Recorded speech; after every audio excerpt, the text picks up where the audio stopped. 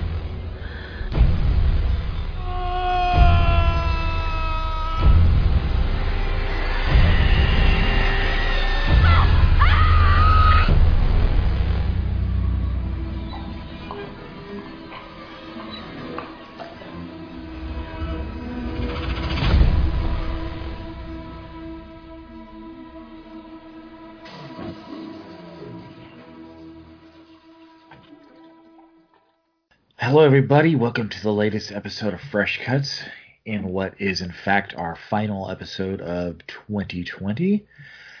And let me welcome in the usual cast. It's Mr. Venom joining me. How you doing?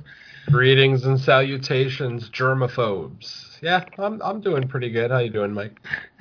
It's funny if you dress as germaphobes because in this day and age, I think a lot of people have become germaphobes if they weren't before. I wish more people would be germaphobes. Then maybe we could control this goddamn virus. True. If more people were scared to go outside and scared to kill their grandma, maybe we'd be out of this by now. All right. Also joining us, been here for a while now. Welcome back, Dawn and Nelly. How are you doing, Dawn? What's going on, everyone? Happy holiday season to everyone, and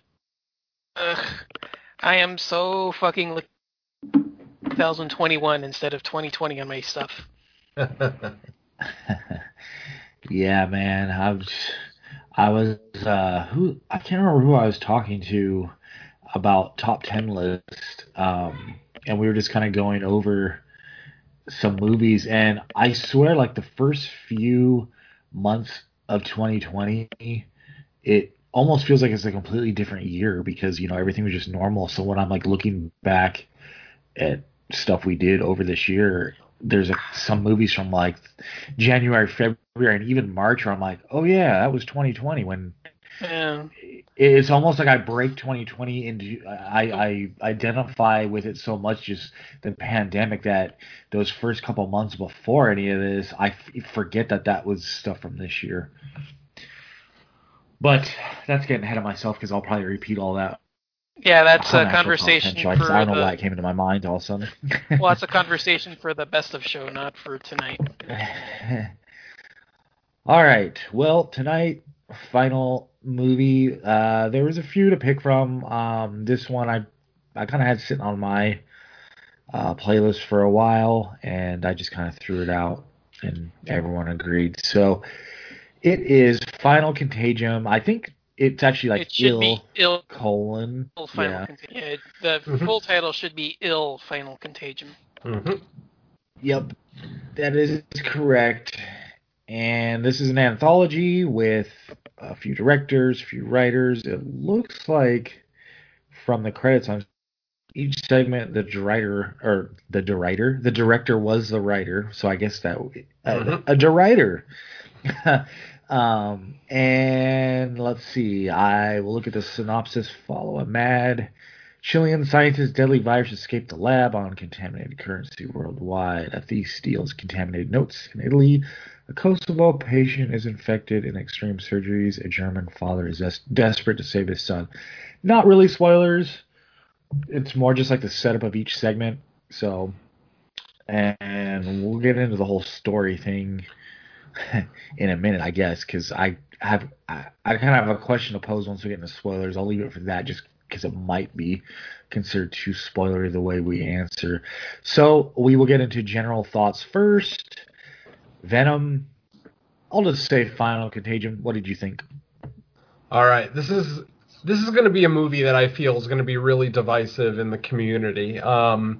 It's currently has a very low score on IMDb. I don't agree with that score, but I am also the kind of person who likes kind of gross out horror, and I'm not sure if you would really consider this straight up gross out horror.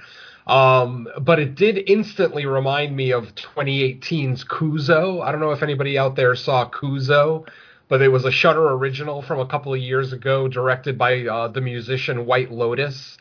That was a ultra gross out movie. Also an anthology, also dealing with some kind of virus or bacteria that escapes the Earth when there's an earthquake in LA and the Earth cracks open, blah, blah, blah.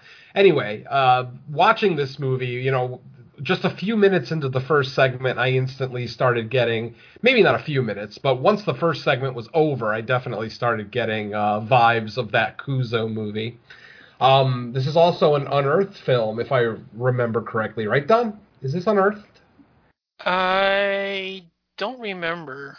Glass House, I'm sorry. Oh, wait, Yeah. it's Glass House in the U.S. Right, yeah, that sounds more familiar, because I don't remember Steven talking about this. That's weird. I for some reason, I thought I saw a review where somebody mentioned this was Unearthed, but yeah, there's nothing confirming that on IMDb, Yeah, so skip that altogether. That's what I'm saying. I don't remember Steven talking about this Yeah, because I'm in the group, so. Mm-hmm. As Mike said, this is an anthology following a virus, the spread of a virus that starts in Chile and moves all over the world. This is an odd anthology because there's no wraparound story. We get a little bit of a cold open that really doesn't set up anything until you finish the movie. Like, once you finish the movie, or at the very least, once you finish the first segment, you kind of understand the cold open a little bit more. And some people could actually consider the cold open part of the first story. But I did like how they presented this story to us. I liked how each segment was different parts of the apocalypse. So rather than all four of these stories kind of happening at the same time in a very close proximity, like within a few days of each other or something like that, they spread this out. I mean, the opening story is basically day zero. And you get that designation at the beginning of every segment. You don't get the titles of each segment until you watch the credits, but you do get the location and the day of the outbreak. So, first segment's day 0. The second segment, I believe, is day 86. And then the final segment is day 913. So obviously that's almost 3 years into the apocalypse there. So that part of it I really enjoyed. Most of what was happening in the stories I thought was pretty cool. The individual stories are okay. The storytelling's not stellar by any stretch. There's a lot of slow spots in the movies, in the segments. One particular segment, the second segment, which is actually the longest one of the film, there's a good 10 to 15 minutes of it where you're literally just watching a character deteriorate.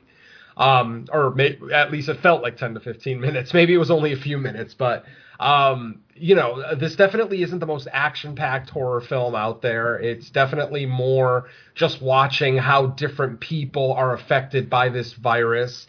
And what's cool about it, too, is that how all the different people within the story are affected by the virus, because obviously in day 0, the first segment, the person who starts the whole thing, they get a blast to the face of the virus.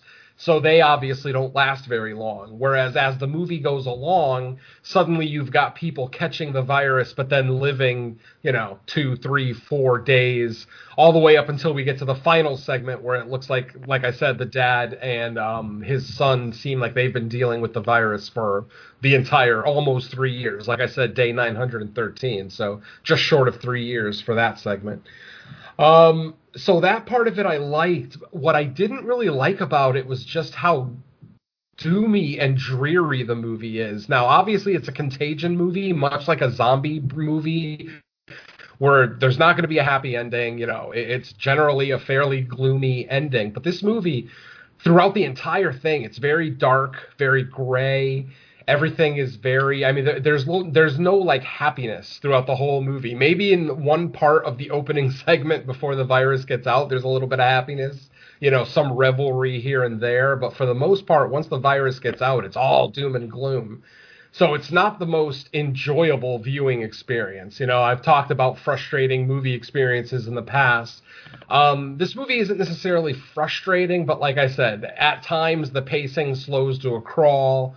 The acting is okay. I would call it passable. I'm not going to say that the acting was great. No, it's not like anybody's performance really blew me away.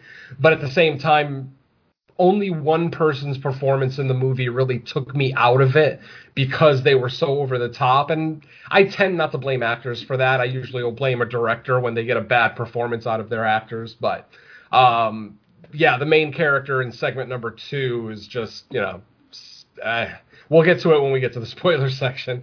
Anyway, overall, I'm going to call this an average to above average anthology. It didn't blow my mind. It's not anything that I'm really going to revisit all that often.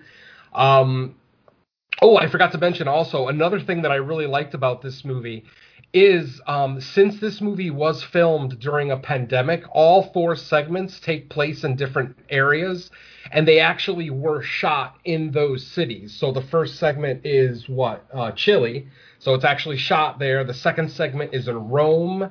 The third segment is in Kosovo, Russia, and the last segment is in Cologne, Germany. And what they did is all 4 segments are actually written and directed by natives of those countries. So again, first segment directed by a Chilean director. Second segment directed by an Italian director. They did all this obviously because of restrictions, because of the pandemic. People can't travel. You can't get a lot of people together in small spaces. So you'll notice as you're watching this movie, the theme of isolation is kind of throughout. It seems like everybody lives alone or with one other person. So you could tell that this was kind of shot during a pandemic. But the fact that we're getting 4 different flavors from 4 international directors, I actually will give them kudos for that. I liked it a lot. I even like the opening music of the entire program came off as very Italian 80s to me. It almost sounded like a giallo. So I will, I will give credit for the score. But like I said, it's one of those movies that isn't bad, but it's not remarkable. So I'm not sure how often I'll revisit it. But for whatever it's worth, the 2 watches that I had this weekend, I don't regret. I had a pretty good time with them, but it's probably not anything that's going to get me to revisit it. So that's it for me for general thoughts. All right. Dawn, what did you think? I'm a tad higher on this than Venom. I do find a lot of the segments actually pretty enjoyable. Much like him, I do have issues with the second one, which is the one that I'm not as much a fan of.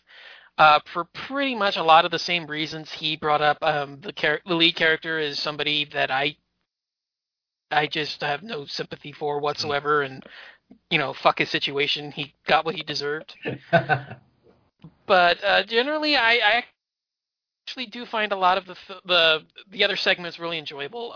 The first one is definitely the one that sticks out because I'm actually so glad you brought this up, because it was one of the issues I had with the film overall is the inconsistency with it, in that it really seems more like everybody just had either the basest idea of what they were supposed to do with their segment, and I don't feel as strongly that this is the case, but I'm still thinking this could be a possible, is that everyone had pre-filmed segments already done for another project, and they just brought them together to do this, because there's no real consistency here. I mean, even if you take into account what Venom said, the first one features them, I'm trying to not be a spoiler again here, but the victims, let's just say this, the victims are established point blank as having contracted it, and within the matter of maybe 5 minutes, they are incapacitated to the point of being unable to walk.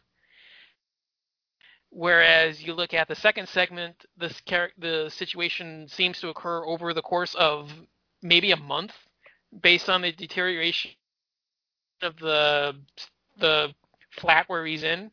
It seems to take place over the course of a month, and yet this guy is still not necessarily incapable of walking, but is obviously afflicted with something. In the third segment, it seems to be a situation where it takes place over the course of at least a day, as to like showing the effects of the virus, if not actually being like completely.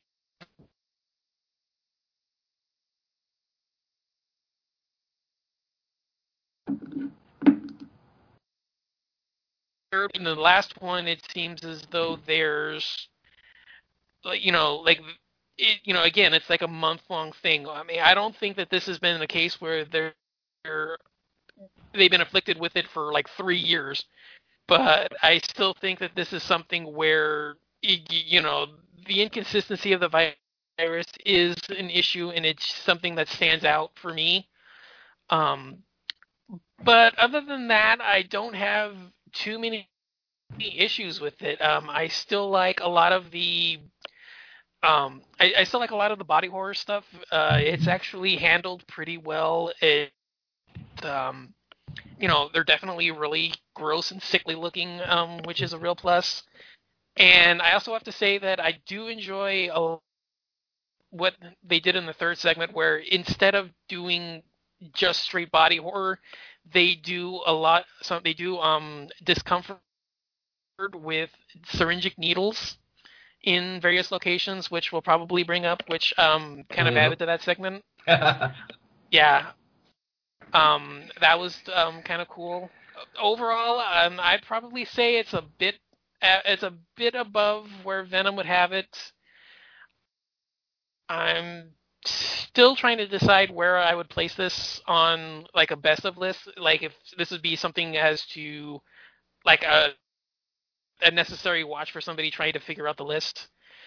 I mean, like you said, the second segment is the weakest, and it's the one that brings it down the most.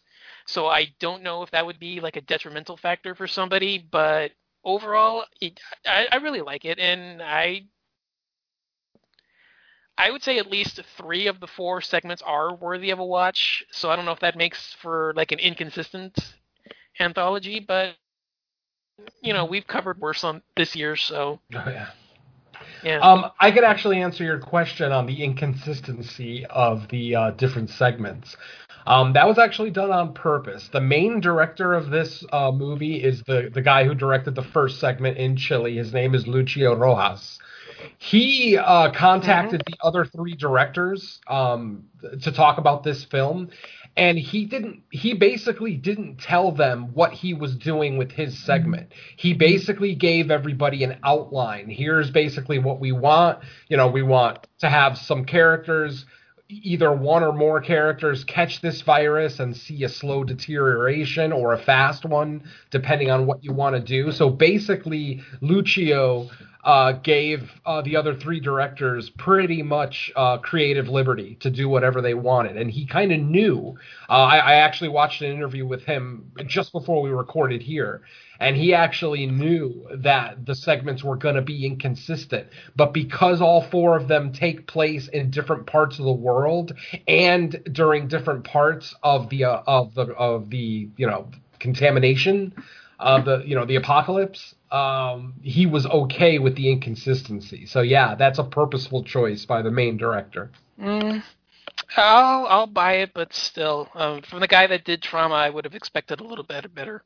And I actually like that because, like I said, you can kind of explain why these people are reacting differently. Like we talked about our victims in the very first segment, our patient 0, if you will.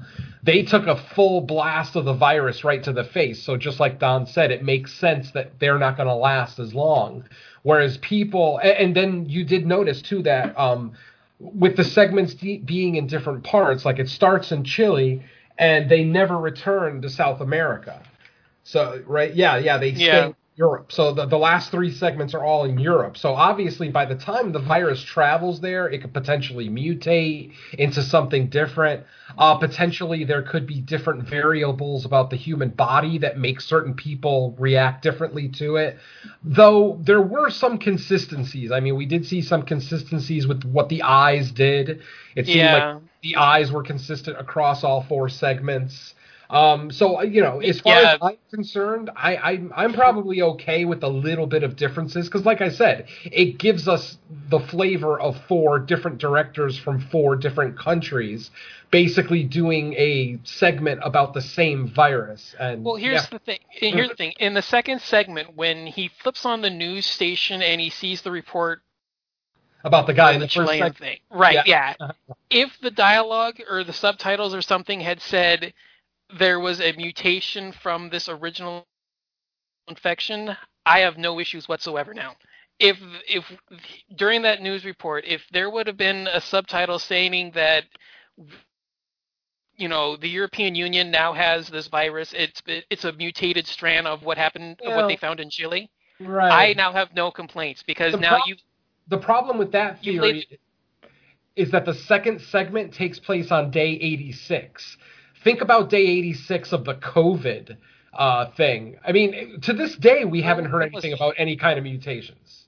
Like we're still not sure if COVID has mutated, if the virus, or excuse me, if the vaccine that's going around now, is that going to be the only vaccine we ever need, or are we going to have to take it once COVID mutates? So I don't think mutations happen like over a day or a couple of weeks. I think that's something that takes a little bit longer for a virus or a bacteria to mutate. I'm speaking completely out of my ass because I don't know science at all. I'm just trying to come up with. I'm just saying as somebody that likes internal consistency in a story, if you say that there's a mutated version of a virus, not even saying anything else, just saying a mutated version of a virus originally found in Chile and has made its way to Europe, I have now wipe away any inconsistency story whatsoever, because now that says, okay, this is a potential version of the same one, but if there's any differences now, I can attribute that to the mutation. Well, like I said, since the second segment is day 86, they would never. There's no way that they would be able to tell that a virus mutates in less than 90 days.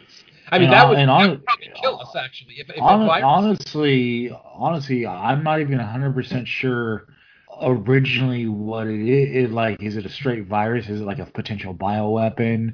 Is it whatever? Because in the first segment, it seems to me that well, that's what I was going to say. The people that got struck with it first, it seemed like it was 100% in its purest form, and it was right. They straight up inhaled it into the face. And all that. What I was thinking, and I think this is not too spoilery, is I was assuming that the way the anthology was going was it was kind of showing how something like this affects different people in different statuses in different walks of life because of the characters in each segment. Like, how would a virus know the difference between a commoner versus a nobleman? It's like not a virus isn't. Well, no, the virus itself. If it's a virus such as like COVID or like a flu, it wouldn't. But if it's a bioweapon or something else, that pharmaceutical, because you got to remember at the beginning, he was retrieving that for somebody, right? That cold opening. I assume so, yeah. Someone was paying him to get it because then when he's at the bar. When he's at the bar, he's like, I have a high-priced client that was such and such. So he was. We're getting ahead of ourselves because that's actually something that I was going to bring up too. All right, so I'll just do my general thoughts and then we'll continue because obviously we have questions. So, for me, I am probably about with Dawn, a little higher than Venom. I think. I had a good time with it. I love the body horror stuff in it. I like the way it showed how the contagion shows up in different places and how it affects people differently. Maybe how they contracted it or how they came into contact with it. I thought all the, it was gross when it needed to be. It wasn't just 90 minutes of straight gross stuff, but when we needed the money shots of gross things, we got them. I liked the score for the most part. I think I want to say, man, I'm forgetting if it was. I think it was segment 3 that there's just parts where the score really kicked in that I was like, wow, this is really good. I think the weak point of this is the story's just don't feel very fleshed out, and that can just be it's a victim of they had to make it in the pandemic. Obviously, Venom explained, hey, I'm a rough outline of what to do, and then you kind of take it from there. Obviously, limited cast because of the pandemic in each segment. It's very few characters in each one. It feels like in your typical anthology, you usually get like anywhere from 3 to 5. Like it feels like mini fleshed out stories. Where in this one, it more feels like it's 4 stories of you just getting a peek at different people that come into contact with the virus. You don't really get tons of background on anyone. You just kind of get a rough setup of like, okay, watch what happens when the virus hits this person, and then watch what happens when it hits this person. So there's going to be some people that probably have issues with just, the segments not being full stories. But other than that, I enjoyed it. Had fun with it. It feels very timely, obviously. Anything to do with a virus or anything contagious or anything like that. But yeah, so I would say, yeah, above average, not great, but still enjoyable. I would still recommend seeing it. If anyone listening, if you're trying to get all your 2020s in and you haven't seen it yet, I would say check it out. Yeah, I can't disagree. I mean, I don't necessarily have a problem with the second segment, just the main character. I actually think the effects in the second segment are probably some of the best ones in the film. Same here. Yeah, I love his final form. Our victim, if you will, of segment 2. I absolutely love his final form, which obviously we'll get to in the spoiler section. But yeah. I didn't really talk much about the effects or the body horror when I was talking about my general thoughts. But yeah, I mean, it's not something that totally stuck out for me. It was there and it was subtle and I liked it. Not in every scene. Obviously, some scenes were not subtle at all.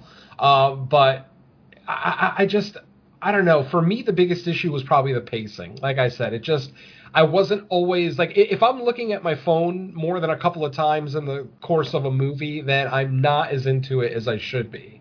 And this is a foreign, not foreign language, thankfully, but a foreign, horror film with different international directors. So luckily, we don't have to deal with subtitles at all. There's a little bit of Spanish in the opening segment, which I know if you don't speak Spanish, you're wondering if you're missing any major plot points. I assure you, you are not.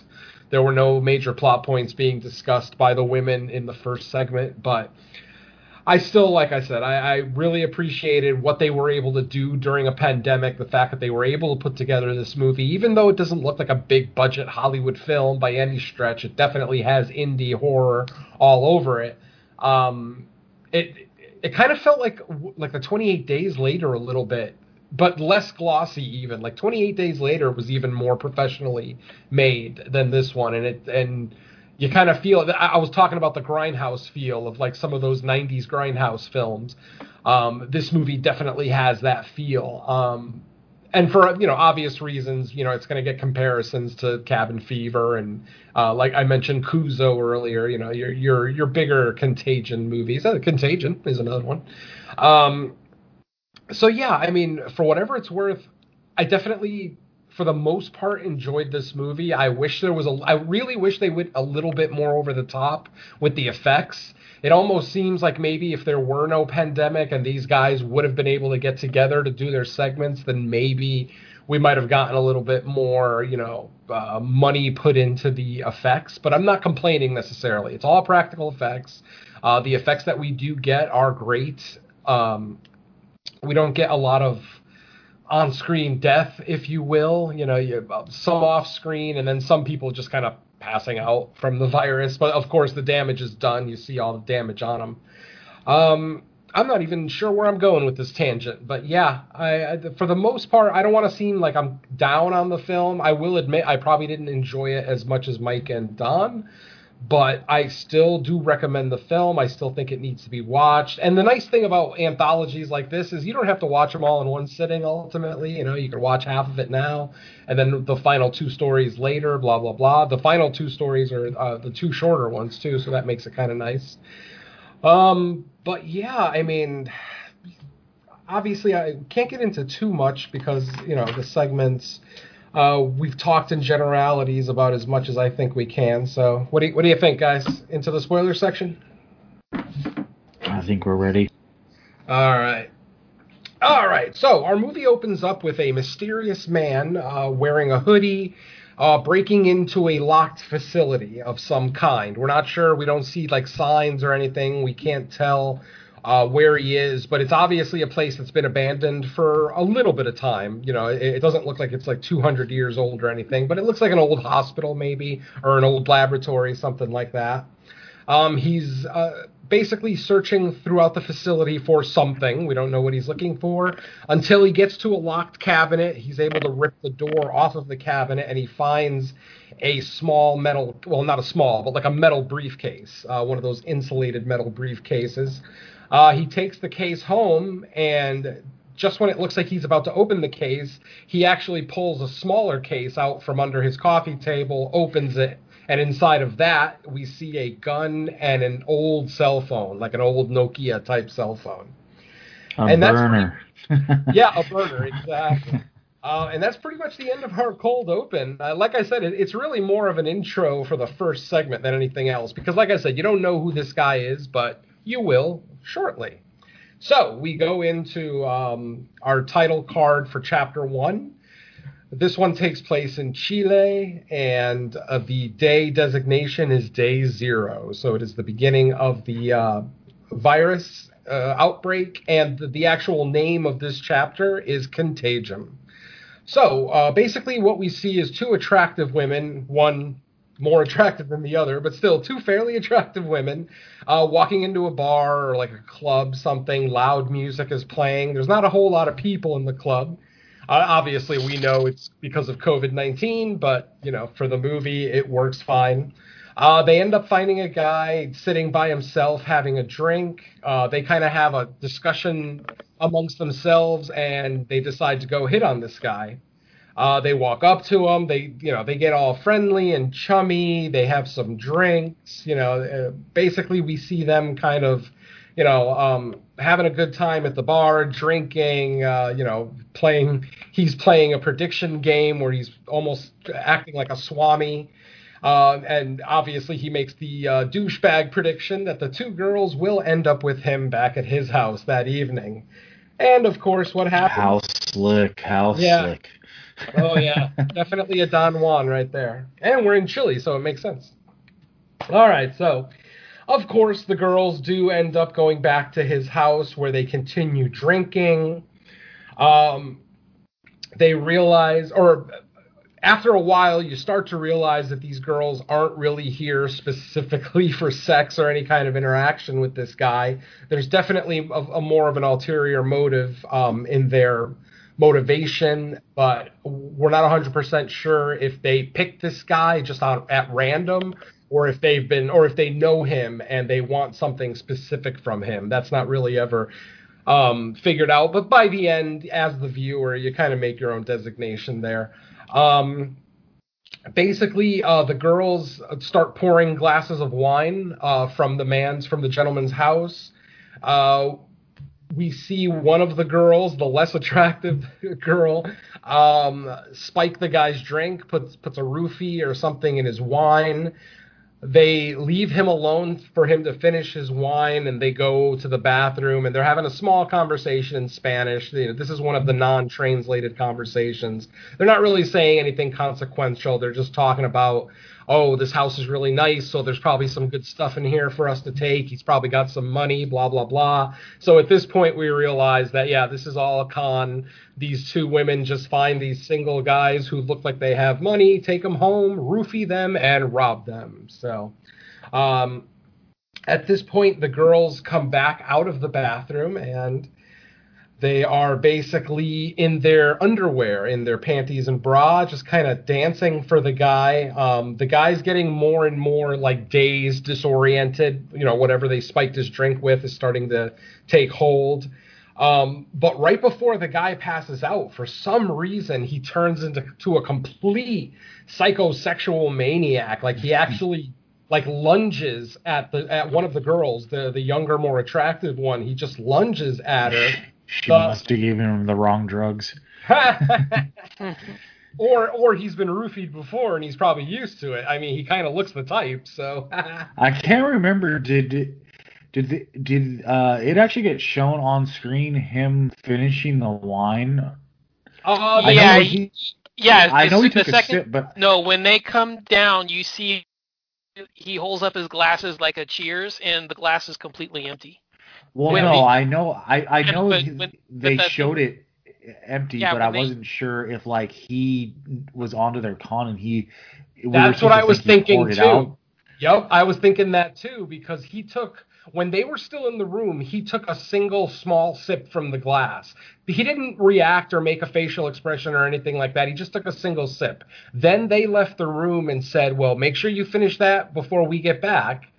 But we never physically see him drink the rest of it. So that's why I was kind of the same mentality as Mike of, oh, maybe this guy's onto it and he dumped the wine like in a plant or in the sink or something, and he's actually going to turn it around on these girls. But no, I'm pretty sure because of his reaction and the fact that they ended up knocking him out with a poker. But basically what happens is while he's trying to sexually assault this woman, and I mean he is trying to sexually assault her, like he's in the process of pulling his pants down, he's pinning her to the bed. The older one tries to come to like the rescue of the younger one, and he shoves her violently back on the floor. He's literally, it looks like he's literally about to insert. And the other girl, the one that got pushed back, grabs a fireplace poker and knocks him out. Well, yeah, and at this point, I'm like, well, obviously they've done this before, but I'm like, but has he done this before to people? Because all three of them look like they know what the hell they're doing. That's the thing. And plus, we're watching a horror movie, so we always are like on the lookout for that swerve that they're trying to trick us with or whatever. So yeah, I'm very distrusting as well. That's why I expected the guy to actually end up, being more savvy than he turned out to be. So, at this point, after the girls knock him out, he is out cold. They grab their clothes, they get dressed, they grab his wallet, they grab anything around that looks valuable. They grab his watch, things like that. Then they remember the case that he put into a side closet when they first got there. They go ahead and grab the case, they jump in their car, and they just drive away. They end up driving to this secluded little wooded area off the side of the road, and they decide to stop to kind of see what they were able to get from this score. They open up his wallet. They realize that he was lying about his identity because he originally identified himself as a foreigner, but it turns out he's actually from Chile. But obviously, once the movie goes along, and we find out who this guy really is, it's more apparent why he lied about his identity to the women at the bar. So they pull over to the side and they start opening up all the stuff that they found. Like I said, they look through his wallet, they grab the money out of it, they look at his ID, blah, blah, blah. Then finally they get to the case, the mysterious metal case. And when they open it, a large cloud, like a gas cloud, is spills out from the inside of the case. So the case was obviously booby trapped. The girls take, obviously they're inside of a small car. They're both bent over looking in the case when it, blows the gas in their face. So they both take, both barrels right in the face of this stuff. They don't react right away. They just cough a little bit, like it might just be dust, and then they go back to their celebration because once the dust cloud kind of clears, they realize that the case is filled with money. And I mean all sorts of money. I noticed American money in there. I noticed English pound notes. I noticed euros in there. And I think I might have seen some of that purple Brazilian money too. So like this case, this is what was making me think that it's not like an organic virus. It's more like some type of bioweapon or potential bioweapon. Yeah. And there's high priced bidders out there all over because all the different types of money, and it looks like he might have been retrieving it and maybe he's going to try to sell it off and we get that, and that's kind of like the setup. Yeah. And So like I said, after the girls, they end up stepping out of the car. They're dancing around. One of the girls actually says, "Oh, my mom's going to be okay now." So obviously they were doing bad things, but it seems like they were doing it for the right reasons. But none of that matters, because instantly at that moment, both girls start coughing. They both notice that their noses are bleeding. Like each of them has a nosebleed, and they're coughing violently. Suddenly, the younger, prettier of the two girls, you can start seeing like that effect where we can see the veins kind of getting drawn onto her skin. So you can see like the blue and purple of the veins suddenly through her skin. We see a large rash on her neck and face actually start to grow in front of us, which was a really nice effect, actually. They had to do that CG, and it still looked really nice, so kudos there. And then basically, as both girls are just on the ground, coughing, slowly dying, suddenly we see a van coming down the road, just an unmarked white van coming down the road, and out of the van pops a guy in a hazmat suit. So, yeah, once you see that hazmat suit, you know somebody somewhere knows something, because this guy was fully expecting this to happen. Who knows? He may have even followed these women from the guy's house at the beginning, so... He comes out, the older of the two girls notices him and then notices that he's carrying a gun. He actually pulls out a handgun, cocks it, and he points it towards the girl, the older girl. But she turns into a total fucking turncoat. She grabs the case of money and just runs, leaving her friend just dying in the road, because at this point the younger girl can't walk, she can't control her bodily functions at all. She's basically on the ground deteriorating in front of her face. Yeah, she's writhing around. Exactly. So basically our hazmat guy, he pulls out the cell phone, the burner phone from earlier in the segment. He actually pulls it out and starts recording these two women. So potentially, maybe our hazmat guy is the guy from the opening scene. That's what I assumed. Exactly. Yeah. I mean, maybe he just came to, realized they stole the case, put his hazmat suit on, and just started following them. So yeah, unfortunately, we never get confirmation of who's in the hazmat. The weird thing is that the truck comes the other direction. It comes from up the road. It's not coming from where the girls were. It comes from up on the road. So how would he have gotten in front of them, put on the hazmat suit before they would have gotten? That's not what I saw. I thought he came from behind them. No, the truck comes from the truck. Both of their cars are facing the same direction in the road. No, I thought the truck came from in front of them, because that's how the girl gets away. She opens the door and she runs to the front away from him. Right, and she runs because by the girl. Yeah, look, listen. They pull over, right? They pull over on the side of the road. They pull over to the right. When they get out of the car after opening the case, they walk behind their car. They go behind it. Then we see the van coming up the road, but we don't see their car, which means it has to be coming from the same direction they just came from.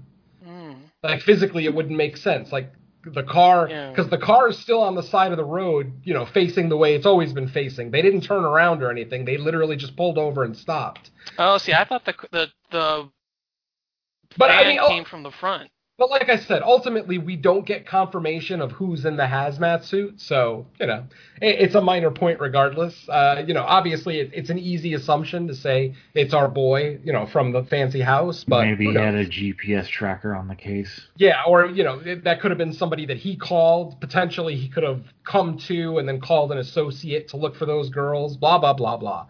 Multiple different paths that this thing could have taken to get here. But at this point, like I said, the guy in the hazmat suit, he pulls out that burner phone. He takes a video of the younger girl dying on the ground. Once he realizes that she's pretty much dead and not getting up, he decides to go after the other girl, the one who ran away with the case of money.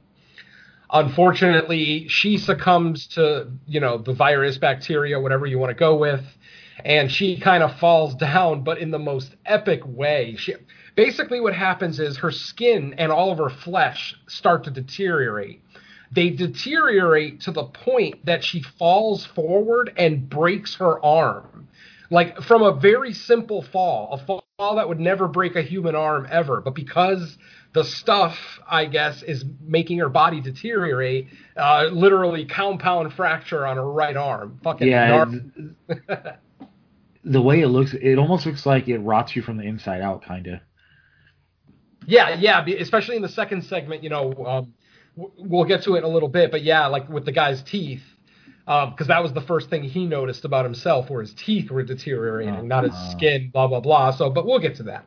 So let's see. So, at this exact moment, just as our hazmat guy is using the burner phone to take a video of the second girl, the one who ran away, an innocent bystander motorist just happens to come by. But unfortunately, the van is blocking the road. He can't get around it. So this guy just gets out of the car, starts looking around, and then he sees the younger of the two girls on the ground dying. She's not totally dead yet. She's still writhing, obviously in pain. But this guy, he has no idea what's going on.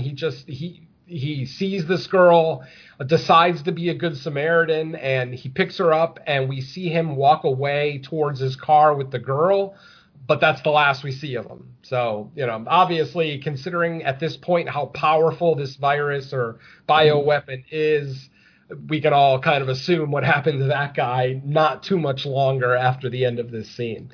But after he takes the younger girl, puts her in his car, and he drives away, the hazmat guy at that point shoots and kills the older of the two girls, the girl who broke her arm. Basically just, I don't know if he was being merciful and ending her pain, or it was just an instruction that he got from somebody. But yeah, he ends up killing the girl. He takes the briefcase of money, picks up all the money that spilled out, puts it back in, and he goes to walk back to his van. When he gets to his van, he realizes that the first girl that was in the road is gone. She's nowhere to be found, and the Good Samaritan is also gone. So basically, this segment ends with the hazmat guy just standing in the middle of the road wondering where the first girl ran off to. And that is the end of our first segment. Not bad. Good way to start. Like I said, it's day 0, so it's not going to be the fastest start. You kind of have to set up the virus a little bit. But obviously, because the girls took a point-blank shot of it to the face, it's obviously going to work faster than it works on anybody else in the movie. Yeah, it definitely feels like the first segment was an avenue to say, okay, this is how this contagion got out into the world in the first place. Exactly. All right. So, Chapter 2. This one takes place in Rome, Italy. And it is now day 86 of the outbreak. And the name of this segment is Gully. Gully. Why is it called that? I have no idea. But I'm sure somebody somewhere out there knows. Gully? So basically, this segment starts out at the scene of an accident. We see a man who's hysterical, trying to help someone who's on the ground. We're not sure what happened. But shortly after the segment begins, an ambulance arrives to take the injured man away. The Good Samaritan basically claims that he witnessed a car accident, that this guy got hit by a truck, and that the truck just kept driving down the road. Obviously, as we continue watching Chapter 2, we question everything that this guy says, so take everything he says with a grain of salt. While the ambulance drivers, or the EMTs, are working on the injured guy on the ground, this, our quote-unquote Good Samaritan picks up the guy's bag. The guy has like a satchel that he's carrying with him, and he looks in it to try to find the guy's ID. So that he's basically trying to help the EMTs identify this guy, blah, blah, blah. But when he opens the guy's satchel, he pulls out his wallet and realizes that there's a fat wad of cash inside the wallet. So he ends up grabbing all the money out of the wallet, putting it in his own pocket, and then putting the wallet back in the satchel and handing the satchel to the EMTs as they're driving away, basically saying, "Hey, this is this guy's bag. Don't forget it." After the EMTs pull away, this guy pulls out the wad of cash, and the money in the wad once again looks very familiar. There's American dollars in there. There's euros. There's British pound notes.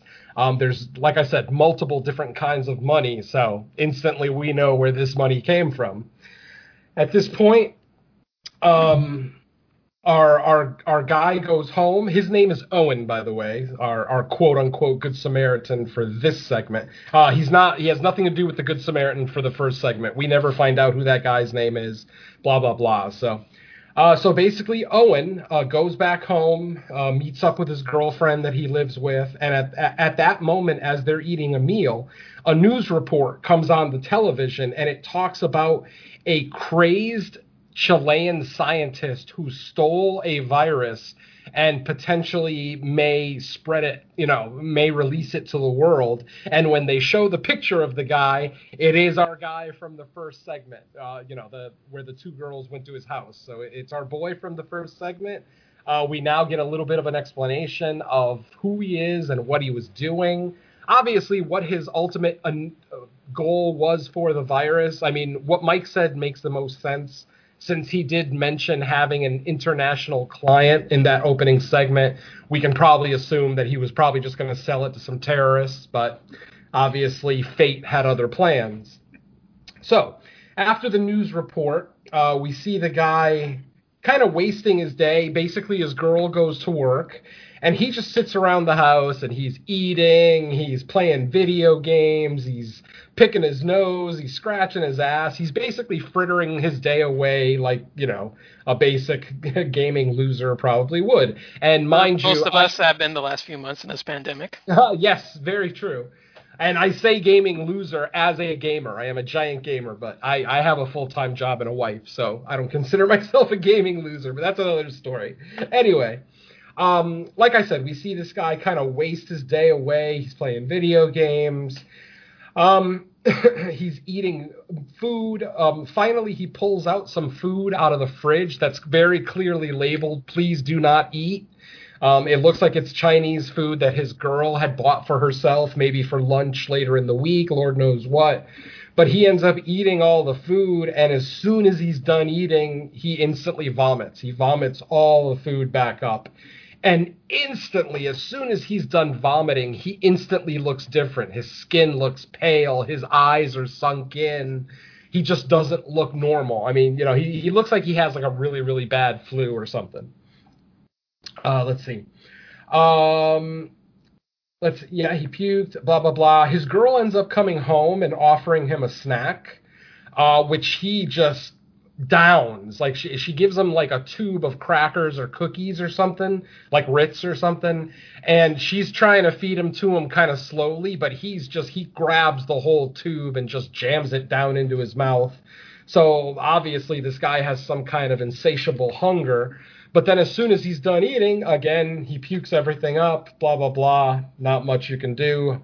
The next scene, the girlfriend is seen on the phone talking to a coworker, explaining that her boyfriend is sick and that she's going to miss the next couple of days of work and that she'll be back on Monday.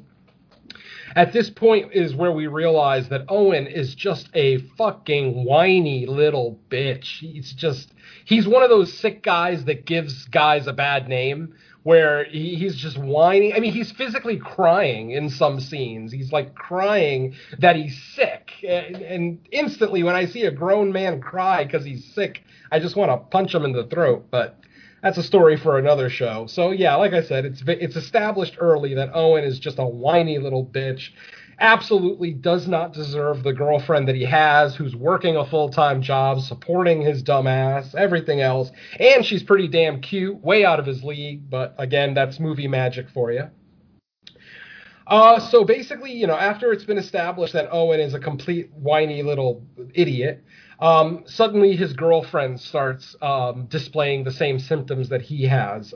She basically runs into the bathroom right after he just finished eliminating in the bathroom, and she runs in and pukes right into the toilet.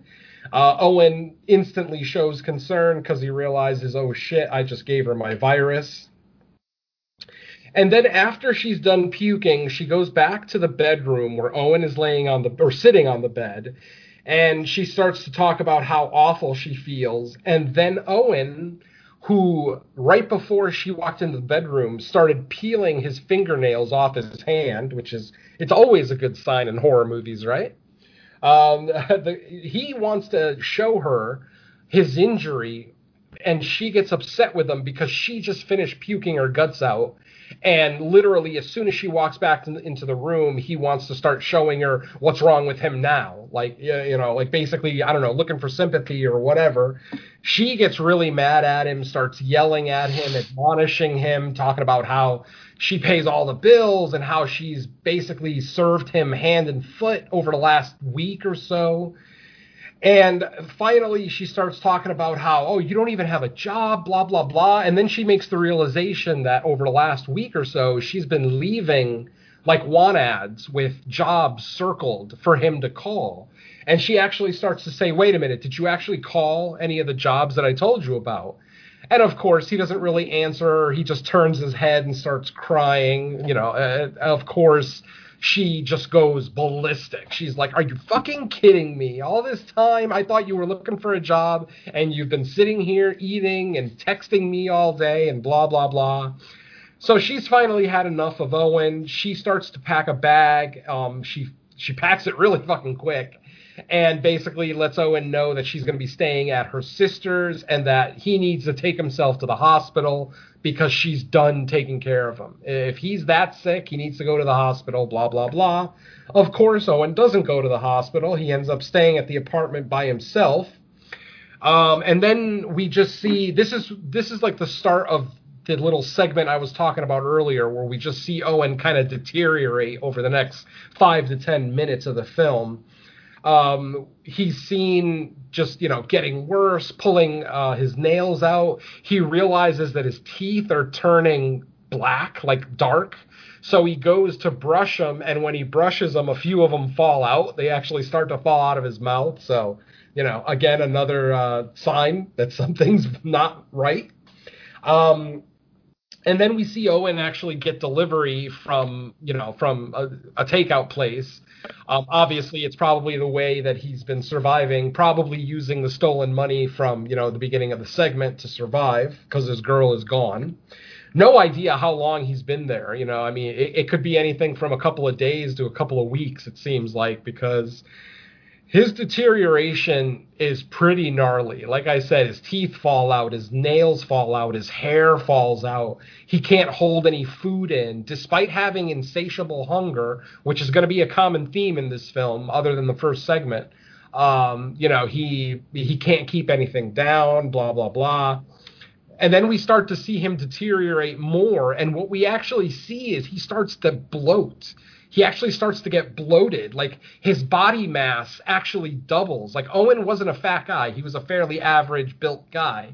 But then suddenly he looks like a fat old man. Like, his body is bloated. I don't know if he got, like, super diabetes or something. But one night someone knocks on his door, and he opens the door, and it's a trick-or-treater. It's a little kid that says, trick-or-treat. So I guess we can count this as a Halloween movie, right? Yeah. Let's see. So the kid basically says trick or treat, but Owen doesn't really take any precautions to cover his face. So he basically answers the door with a blanket over his head, but his face is still fully exposed. As soon as the little kid looks at him, you think that the kid's going to like scream and go running. Instead, the kid pulls off his mask, smiles, and says, wow, I like your mask better. and the scene just ends with Owen just staring at the trick-or-treater, breathing his Darth Vader breathing, because throughout the movie or throughout the segment, he's having trouble breathing. His breathing is getting more labored as it goes, blah, blah, blah. So, yeah, there's that. Let's see. So the trick-or-treater, he actually, after a while, he actually looks like he's like almost turning into a zombie. Because this is where we first see an example of their eyes glossing over. Apparently, if this virus goes undetected or untreated for long enough, the eyes will gloss over and start to look pure white, just like the classic zombie look. Even though they're not zombified, I mean, it's kind of a weird zombification because they look like zombies and they eat anything they can get their hands on. Not necessarily just human flesh, though I'm sure they would if they needed to. But he still has most of his mental capacity. Like, he can still speak. He can still eat, even though he just pukes it up right away, blah, blah, blah. And then we get an absolutely awful scene where he's sitting on the toilet, butt-ass naked to the world, and he just has the most explosive diarrhea you could possibly think of. The sound effects are awful, worse than Dumb and Dumber, that one scene in Dumb and Dumber. I mean, yeah, he's literally, and the camera keeps panning up and down and making me look at his goddamn penis. I don't need to see any more dick, damn it. But yeah, there it is. They show it to us multiple times. And like I said, he's sitting on the toilet, having explosive diarrhea. He's pulling his hair out in clumps off his head. He's pulling teeth out of his mouth, like with very little effort. They're just kind of coming out. He's an absolute wreck. He looks terrible. At the exact same moment that this scene is happening, we see his girlfriend at her sister's house cooking herself up some broccoli, I think. And she looks at a pregnancy test, and you could see by the expression on her face that she's not ultra happy. Yes, she is now pregnant with a monster baby, probably, though she probably got pregnant before Owen got the virus, so hopefully it's not a monster baby. But Owen even has, and then there's one little soliloquy where I just can't feel bad for Owen, where he's basically on the ground. He looks like a fucking zombie, and he's just lamenting his luck. He's like, I'm sorry, I shouldn't have done that, or, I'm not sure if he's talking about stealing the guy's money, because obviously at this point, he's still not going to know what's going on. He himself hasn't really been watching the news to see all the updates on the virus, because there is, like I said, it's day 86. So, there's a virus that's been going around for almost 3 months now. His girlfriend is aware of it because she's watching the news at her sister's house. So she's aware of what's going on. Once she finds out that she's pregnant, apparently she has a change of heart about how she feels about Owen. And she ends up going back to the apartment. And that's, we see Owen just bloated. He's got lesions and sores all over his body that are leaking pus. There's pus coming out of his eyes. Yeah, I was probably most disgusted by that, because that's something you don't normally see in a lot of movies. Yeah, exactly. It's gross. And then this is the segment where they kind of try to pull at the heartstrings the most in this movie. But unfortunately, because Owen is kind of a piece of shit, he's just kind of using his girl, not making an effort to make himself a better person. It's really hard for us to sympathize. But basically what happens is Owen's girlfriend comes back. She sees him in the state that he's in, bloated, and oh God, the smell must be fucking awful. Like I said, pus coming out of lesions and everything else. But she instantly is like, we're going to get through this. We're going to get you the help that you need. And then she starts kissing him. Ah! God, awful. I'm sorry, but I flat out told Mrs. Venom, if you look like that, I am never kissing you. I am so sorry, but no. This is the real world. I'm not kissing a fat, bloated monster that might kill me. So, yeah. And the segment just kind of ends on a somber note, with Owen and his girlfriend just sitting on the floor and her repeating to Owen, we're going to get through this. We're going to get through this. And then it just ends. And even the score is kind of like a somber little piano tune that's playing. Like I said, they're definitely going for some emotions here. But like I said, Owen is just not the character that deserves any of our sympathies. So they kind of ruined that. They do themselves a disservice by making Owen kind of a piece of shit. They should have made him just a normal guy, and maybe, I would have had some kind of emotional attachment, and maybe this segment would have had the emotional kind of strength that the filmmaker was going for. But like I said, what are you gonna do? All right. Yeah, So, and the girlfriend, she was infected by the end, right? Because absolutely. I think, I mean, once she yeah, peeled, it showed on her it's neck obvious. all the marks too. Yeah, exactly. That when she leaned over to kiss him on the forehead, her neck is exposed, and you see the lesions and sores there too. So yeah, it's very obvious the girl has it as well. But obviously, as this movie's going along, the viewer is learning. No one's going to be safe from this thing. It seems like, I mean, it's getting spread through money as of right now. Or actually, yeah, for the whole movie, it's basically spread through the money that was in that briefcase. And now you know why there were different denominations and different notes in there, because that stuff has to get spread around the world. That's why there's American money, euros, pound notes. There's probably rupees in there I didn't notice, blah, blah, blah. So, yeah, really, I mean, for whatever it's worth, this mad scientist was still kind of smart. It's almost like a 12 Monkeys situation. Yes, very much. Yeah, I didn't even think of that, but yeah, that's valid. All right, so now it is time for Chapter 3. Chapter 3 takes place in Kosovo, Russia. It is now day 104 of the outbreak, and the name of this segment is The Body. Now, our segment opens up with a fairly attractive woman, well-dressed, basically giving a monologue about beauty and the price of beauty, like what people have to go through to get beautiful, to get famous, to get popular, things like that. Just very cryptic diatribe that she goes on. And then we meet the woman of this, woman, quote unquote, of this segment, named Laura. And Laura is basically a trans woman. It looks like she was born a man and is in the process of transitioning to female. She's had multiple plastic surgeries. You know, she's got the big collagen lips. She's got the big fake boobs. Yet she doesn't have much of an hourglass figure, so you could, and on top of the fact, she has a penis, which once again, they forced me to look at. So yes, there we go. More penis for me, because they all know how much I love it. All right, so Laura is basically the person, the attractive woman at the beginning who was giving the monologue turns out to be a doctor of some sort, who has been giving Laura injections in her body to kind of, like I said, collagen and, whatever random other things you can get done with a syringe. What is it? Botulism? What's that stuff called? Botox. Yeah. So, basically the woman pulls out a syringe filled with a glowing green substance, which instantly makes you remember the Reanimator, and wondering why would somebody walk around with a syringe of reagent from Reanimator, but there it is.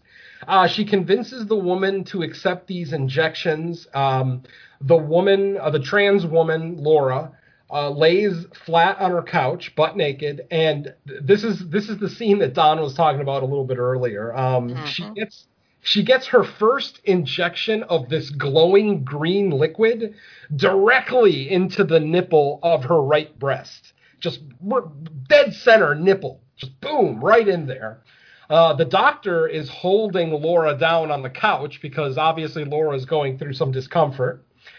She then makes the second injection into the left breast. That one doesn't go directly into the nipple, but it's still basically right next to it, just off to the side slightly. So 2 direct injections of this stuff into both breasts. Then she injects some into her lip, like into the side of one of her lips, I guess to make her lips fuller. Though her lips were already gigantic before the procedure started. But again, when certain people look in the mirror, they see different things than other people. So blah, blah, blah. I'm not going to judge her too harshly. But yeah, and then she takes the 4th and final injection directly into the buttocks, like into the right butt cheek, I believe. So 4 total injections. She ends up paying the woman with a very familiar-looking wad of cash that we've been seeing throughout, and the doctor ends up leaving. And at first, the injections seem like they're working. Her lips get bigger, Her breasts look like they get bigger and more firm. Her butt, I couldn't really tell if the butt was getting any bigger or more shapely, but I can make the assumption. So at that point, Laura is kind of taking selfies and admiring her new look. But then she realizes once again, or not once again for her, but once again for this film, she notices she has a nosebleed.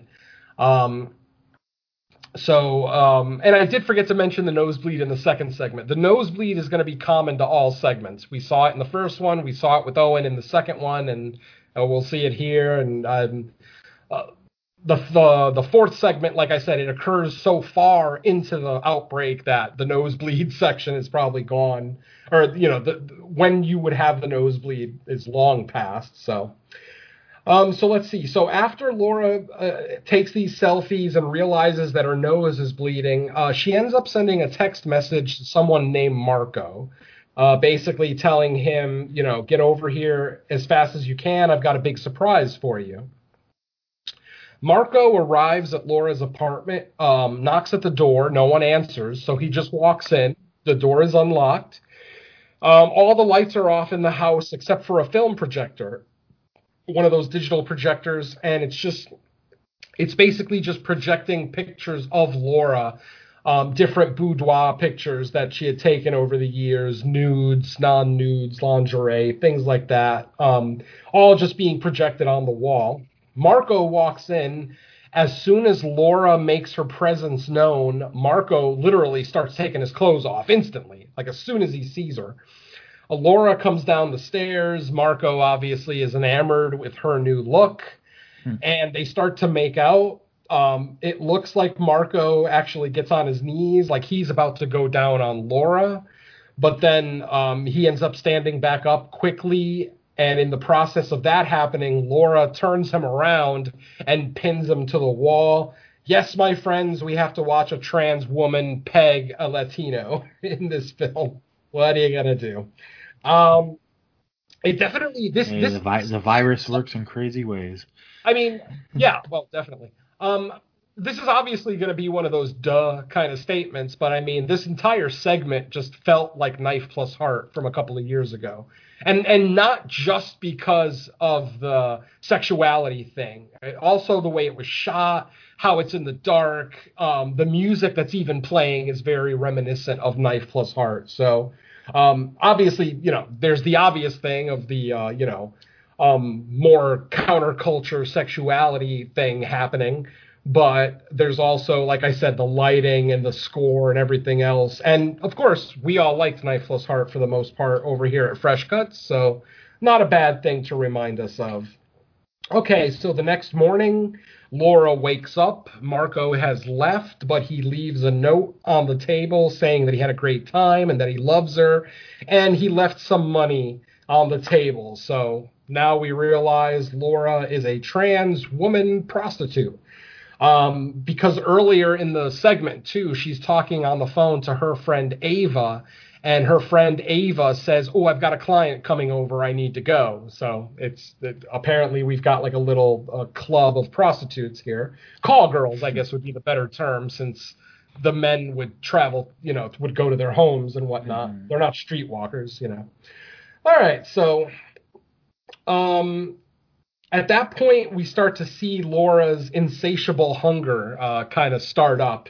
We see Laura start to eat an apple, but then as she's eating the apple, she pulls out what I can only assume is a jar of mayonnaise, and I'm going to go with that because anything else just kind of grosses me out. But basically, she pulls out a jar of mayonnaise and just starts fingering whole globs of it into her mouth while she's eating this apple. So, yeah, we've once again another example of the insatiable hunger that these people kind of go through. We don't end up seeing Laura vomit. I guess they decided not to do any vomit in this segment, but we could probably all still make the assumption. All right, so at that point, after Laura eats her apple with mayo, gross, she notices that she has terrible sores and lesions at the injection sites, at the 4 injection sites from the night before. And a couple of them are actually like expelling pus. There's like liquid coming out of it, blah, blah, blah. She obviously freaks out. She thinks that she's having an allergic reaction to potentially whatever it was she was injected with. So she ends up calling the doctor and leaving a voicemail saying, "Doctor, I think I'm having an allergic reaction. Can you please call me as soon as you can?" And then literally, as soon as Laura puts the phone down, she receives a text, and it is from her doctor. And it is a very cryptic text, which, kind of falls in line with the doctor's personality from, the opening scene of this segment. But she basically sends her a text something along the lines of pain is the price that we pay for beauty and blah, blah, blah, a couple of more lines. And then she ends the text with €1,000 for the next injection. So Laura earlier in the segment had been raving about how cheap this woman was, that a lot of people spend thousands of euros to go to these clinics to get this exact same procedure done that she just paid a couple of $100 for. But now we are learning why she only had to pay a couple of $100 for the first one. Rough. Okay, so she realizes that she's going to need that €1,000. She obviously doesn't have it. She's got a couple of hundred that Marco had left for her from the night before. But, like I said, she needs 1,000. So she ends up texting another one of her Johns. And once again, invites him over, saying, "Come on over as soon as you can. I got something to show you." But this time, the person in question is an older gentleman. He's got white hair. But when he walks in, once again, all the lights are off in Laura's apartment. But this time, when Laura comes out, she doesn't want to take any of her clothes off for very obvious reasons. But the guy gets really despondent and says, "Look, I'm paying for this. I want to see you naked." So he basically rips Laura's top off her, exposing even more deterioration to the point that her breasts look like beehives. You know how beehives have that honeycomb look to it with all the holes in it? That's what her fucking breasts Yeah, that made me uncomfortable looking at. I was like, "Ooh." Yeah, that I was more like I found a new kink. What can you do with all those little holes? Exactly. But yeah, basically, Laura runs into the bathroom, sees that the damage on her breasts and her mouth have gotten even worse. But her John walks into the bathroom and he reacts very poorly, basically saying, "What the fuck is wrong with you? Blah, blah, blah." At that point, Laura snaps. She pulls a knife out from the sink that she's standing in front of and violently kills the old guy, stabs him multiple times, gets on top. After he falls to the floor, gets on top of him, stabs him even more. I mean, she stabbed this guy to fucking death easily. He dead. So after that, Ava arrives. Laura's friend Ava that she was speaking to earlier in the segment. And when she walks in, she finds the old guy's body on the floor. There's blood all over the place. There's a knife on the ground next to his body.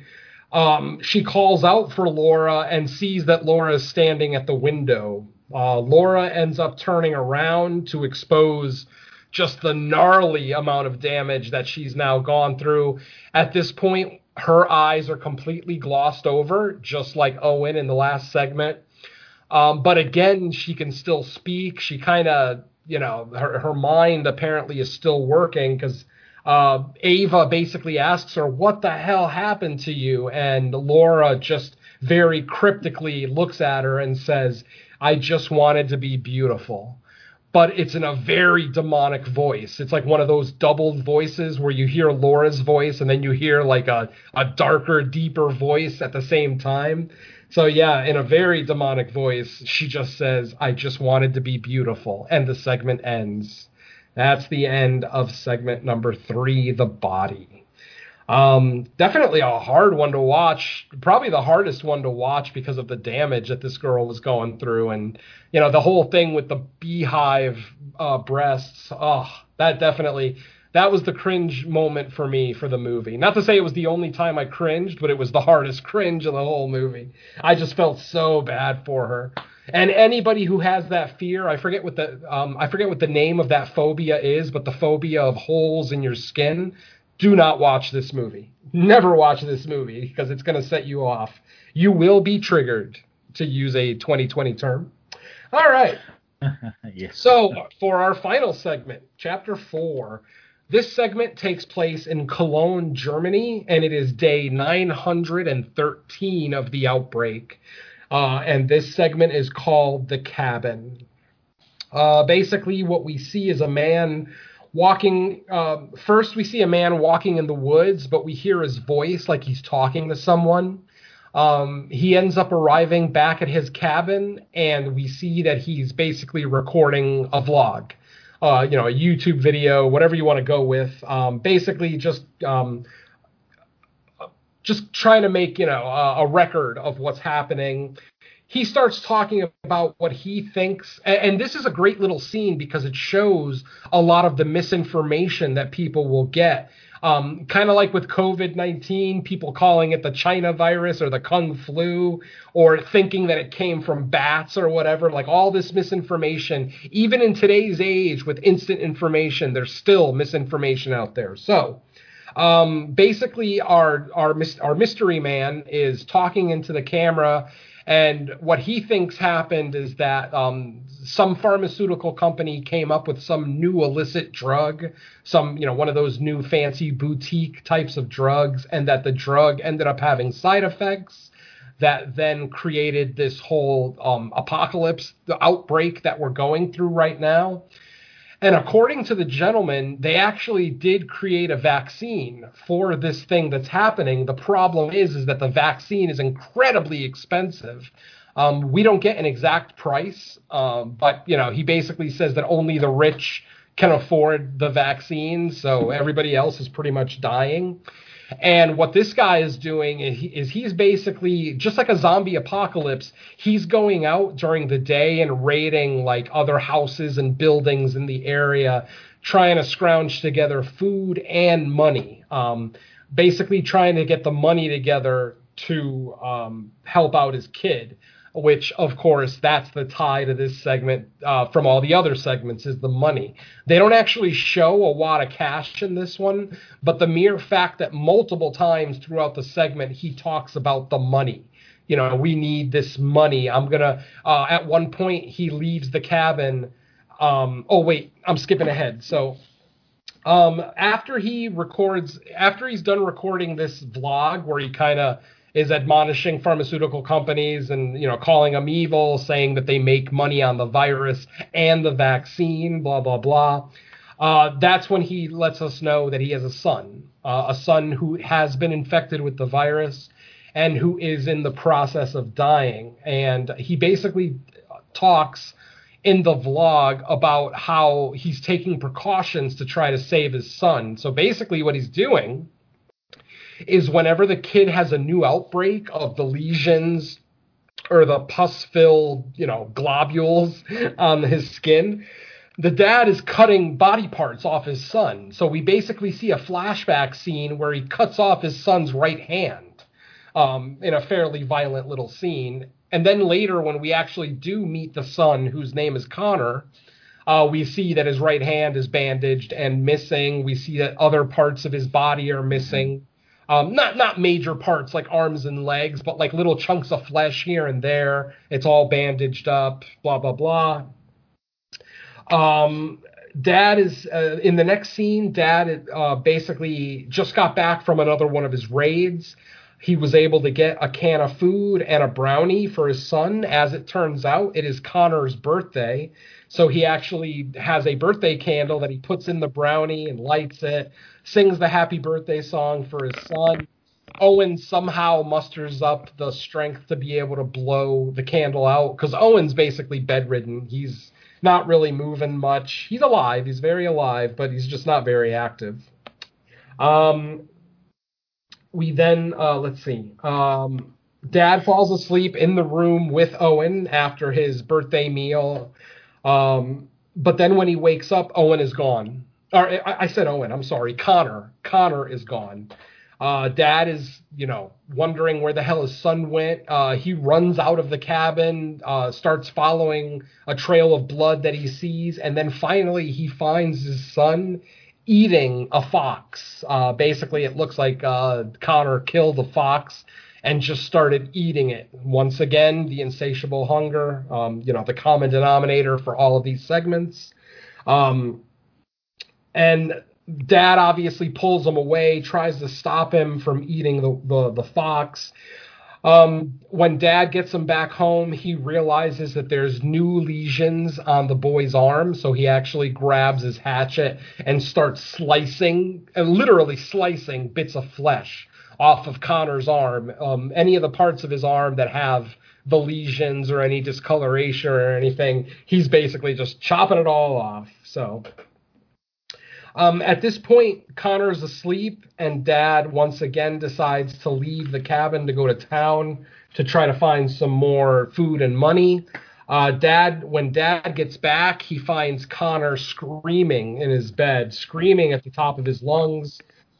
Dad is trying to look on Connor's body for any new breakouts that he could potentially cut off. But at that moment, as he's doing it, Connor basically grabs his father's hatchet and just says, "I'm sorry," right before he slits his own throat. And, of course, Connor bleeds out and passes away, much to Dad's chagrin. He starts crying and, having just a terrible reaction to it. And then the very next scene after that, Dad is once again recording another vlog. But as he's recording the vlog, he has like a handkerchief that he's holding over his mouth. Like he's not showing us his mouth.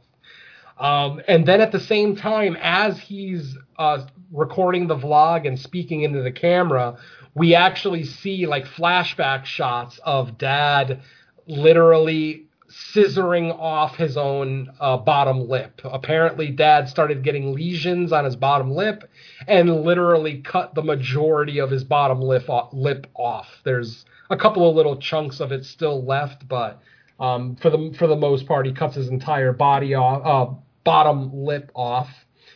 And then Dad makes one final vlog entry where he talks about, I hope that the people who started this get what they deserve, because millions of us, didn't deserve this, blah, blah, blah. And then he pulls the handkerchief away from his mouth to expose his missing lower lip. And the movie just ends right there. Basically fade to black. And that is our film, Il Final Contagion 2020. That last segment kind of gave me a bit of a It Comes at Night vibe, just because absolutely. of the small cabin and the dad trying to protect, well, I guess in this case the son was already infected when the story picks up, but just kind of like the similar survivalist. We're obviously, like you said, way further into the contagion taking over, so that's the vibe I got from that one. Yeah, absolutely. My biggest issue with that final scene is how the hell was Dad making the F sound without a bottom lip? That was kind of weird, yeah. Yeah, exactly. Because he even says something that starts with an F, and it sounds perfect. And I'm looking at it like, you can't make that noise, but minor nitpick, not a big deal. The fact that I'm staring at a guy who basically sawed off his bottom lip totally makes up for the fact that he can still make F sounds. So yeah. Sitting here talking about this movie actually might have brought it up a little bit, because I had forgotten a couple of minor little points here and there that I thought were done really well, like the bottom lip, Laura's final form in her segment in the third chapter. But ultimately, the best final form, in my opinion, was Owen's final form in the second segment, where he's just a bloated gas bag of pus and shit, and it's so great. But yeah, I mean, like I said, I love how they did this. I love that all four stories take place in a different country, showing various degrees of what's happening. Obviously, different people are going to react differently to certain viruses, bacterial infections, bioweapons, whatever the case may be. Nothing does the exact same thing to everybody. I mean, even the common cold reacts differently depending on the person. So, yeah, I gotta say, I like how different people got it in different methods. Yeah, exactly. It wasn't just like, it's out there and then everyone's gonna turn into the same thing, or uh, all the same symptoms. It was kind of specific to how it was ingested or. I thought they were got. like after the first two segments, I thought they were going for like a karma thing because Mhm. obviously you got the two girls that steal the case in the first segment, and then you've got Owen in the second segment, who's an absolute piece of shit. But then, yeah, they kind of abandoned the whole karma thing because Laura, even though Laura is a trans woman, she's obviously confused about her sexuality, blah blah blah, but ultimately she didn't deserve, getting the virus and everything that she had to go through. And then of course the final segment, which I was kind of shocked that this isn't the segment that they went for kind of a more emotional impact with. The fourth segment is the shortest segment. It's literally like 18 minutes long. And it's just, and it goes by in a blink. You almost don't, it doesn't even feel 18 minutes. It feels like it's 10 minutes long. But like I said, the choice of the filmmakers to go with the second segment for the quote unquote kind of heartwarming type ending, I just thought didn't work for obvious reasons. Like I said, Owen is such a jerk. He lies to his girl pretty much at every turn. It doesn't do the things that a responsible adult needs to do. So, obviously we don't have any sympathy for him. But then we get a father and son who, the filmmakers don't make it seem like either of them are bad people. They're just normal guys that got caught in this apocalypse.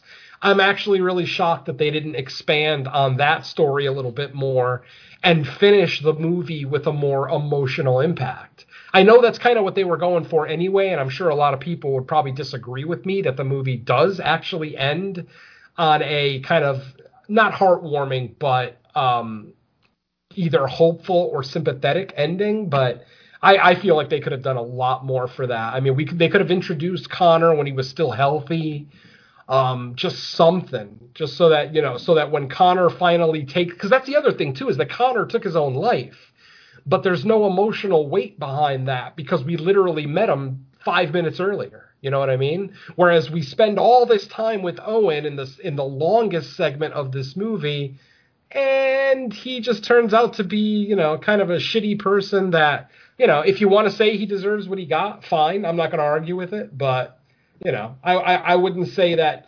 bacterial death is a proper answer to being a shitty boyfriend, but, ultimately you don't feel bad for him. So I am a little surprised that they went with that ending for the second one with a character that nobody sympathizes with. Oh, well. Yeah, I mean, like overall, yeah, like I said, I like the movie, enjoyable, has its flaws. There's obviously limitations it worked with, but I felt it handled pretty much all that well. Yeah, I would love to see like more from these directors though, like given proper conditions. I think they all interested me enough with what they did with the resources they had. It makes me kind of want to look up like what else they've done, if it's even in the genre at all, or Yeah, these could be all new directors for all we know. But yeah, because I've never heard of any of them. But I didn't really look them up.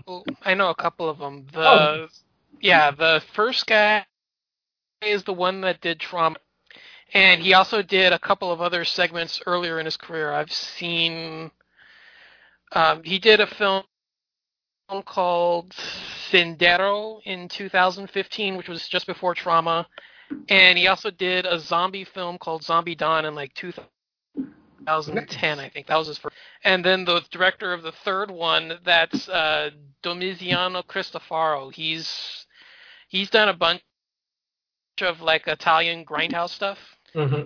I think he started pretty much like 2012 or 13. He started doing a couple of shorts, and then he started moving into like doing like grindhouse. I think he's the one that does a couple of stuff for Unearthed. I think that's where you got the confusion from. That might be it. Yeah, cause he's actually done a couple of stuff that's been released by Unearthed. Okay.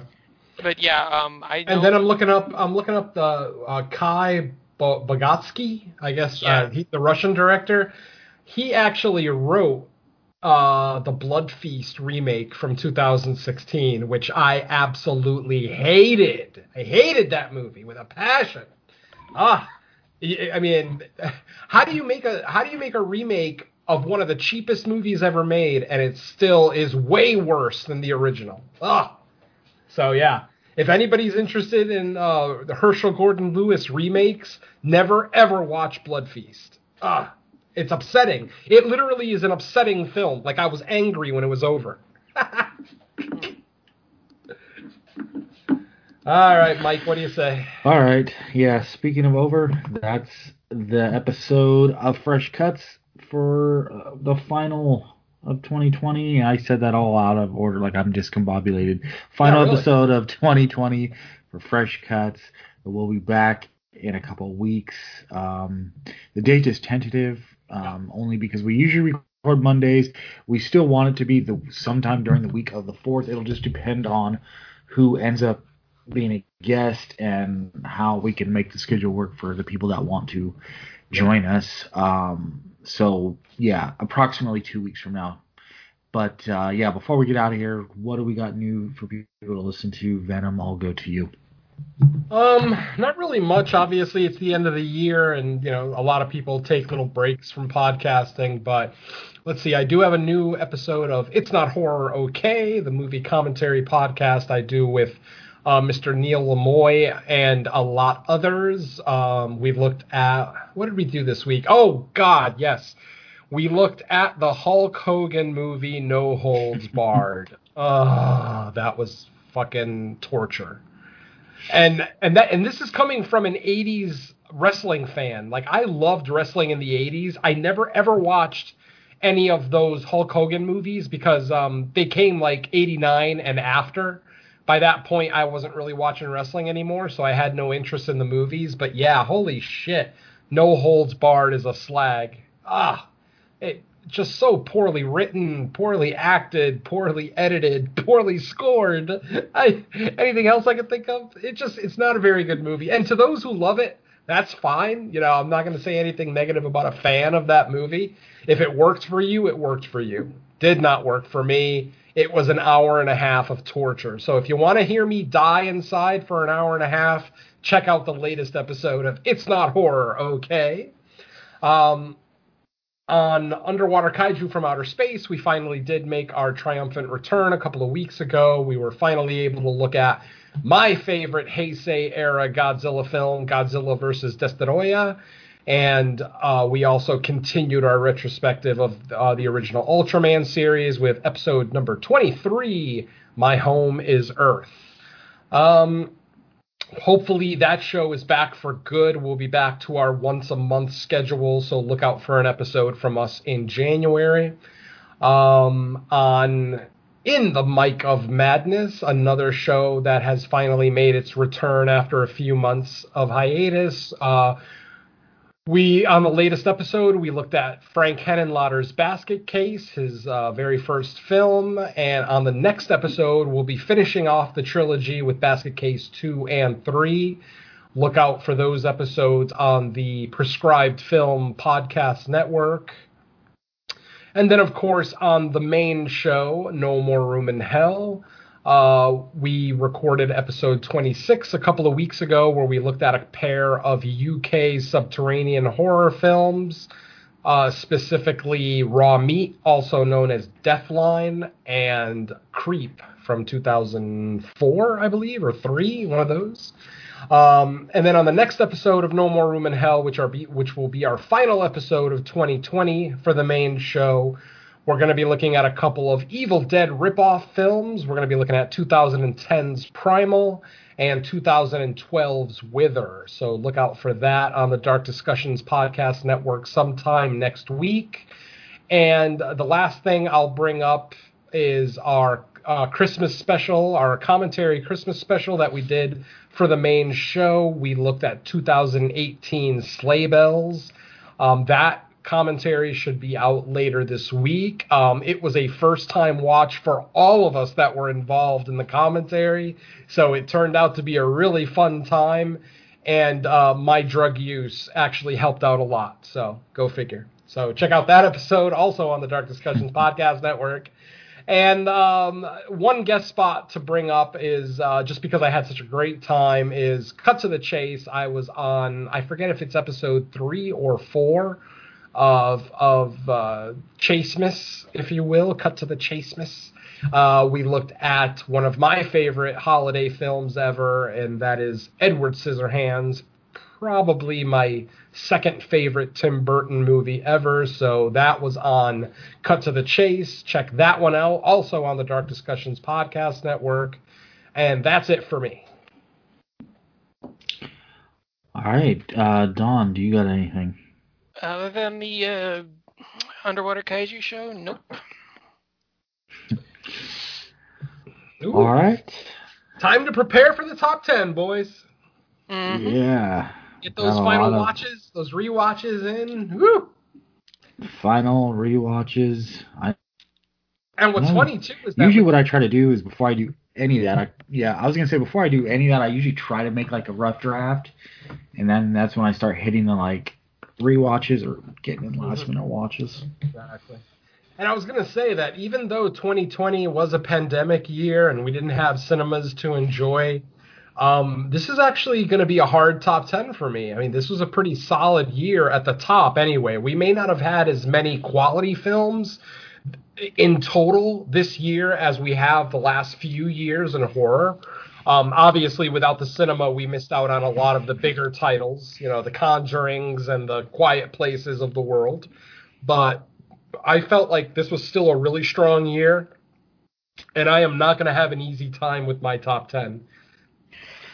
Yeah, I'm just going off the top of my head. I have a feeling, and this could change once I actually break out the list of everything I've watched, but I know there's like a small handful that I really, really liked and that are going to be somewhere probably on the, you know, I guess 1 through 5 area. I feel like once I get to like 6 through 10, that's where it kind of opens up, and there's going to be so many movies where I'm like, okay, does this push this one out or up or off? And that's going to be the struggle for me, I think, is like filling out the list outside of like the ones I really, really liked. Mm-hmm. But anyways, we have plenty of time. Well, it's not going to feel like it once it's all said from now. But anyways, and, you know, final show of 2020, I can't end it without saying, Dawn, thanks for, you know, you started as kind of like, hey, you can come on this week, and then you just kind of been showing up since. So thanks for, you know, kind of becoming a regular co-host on Fresh Cuts. I always say it. It's always fun to be here with you guys. Alrighty, well, that's gonna do it for this final episode of 2020. For listeners of both shows, there should be, if all goes well, there's still one more episode of No More Room in Hell, as Venom mentioned, on the way. It'll probably be, I'm guessing it'll be released like either the very last day or so of 2020 or right at the beginning of 2021, just because of when it's recording, and then top 10 show, and then we get to do it all over again in 2021. So hopefully I get to go to the theater this year. Yeah, I know, really. So thanks everyone for listening to us for another year, and let's do it all again in 2021. Everyone say goodbye. Happy holidays, and see you next year. Merry Christmas and Hail Satan.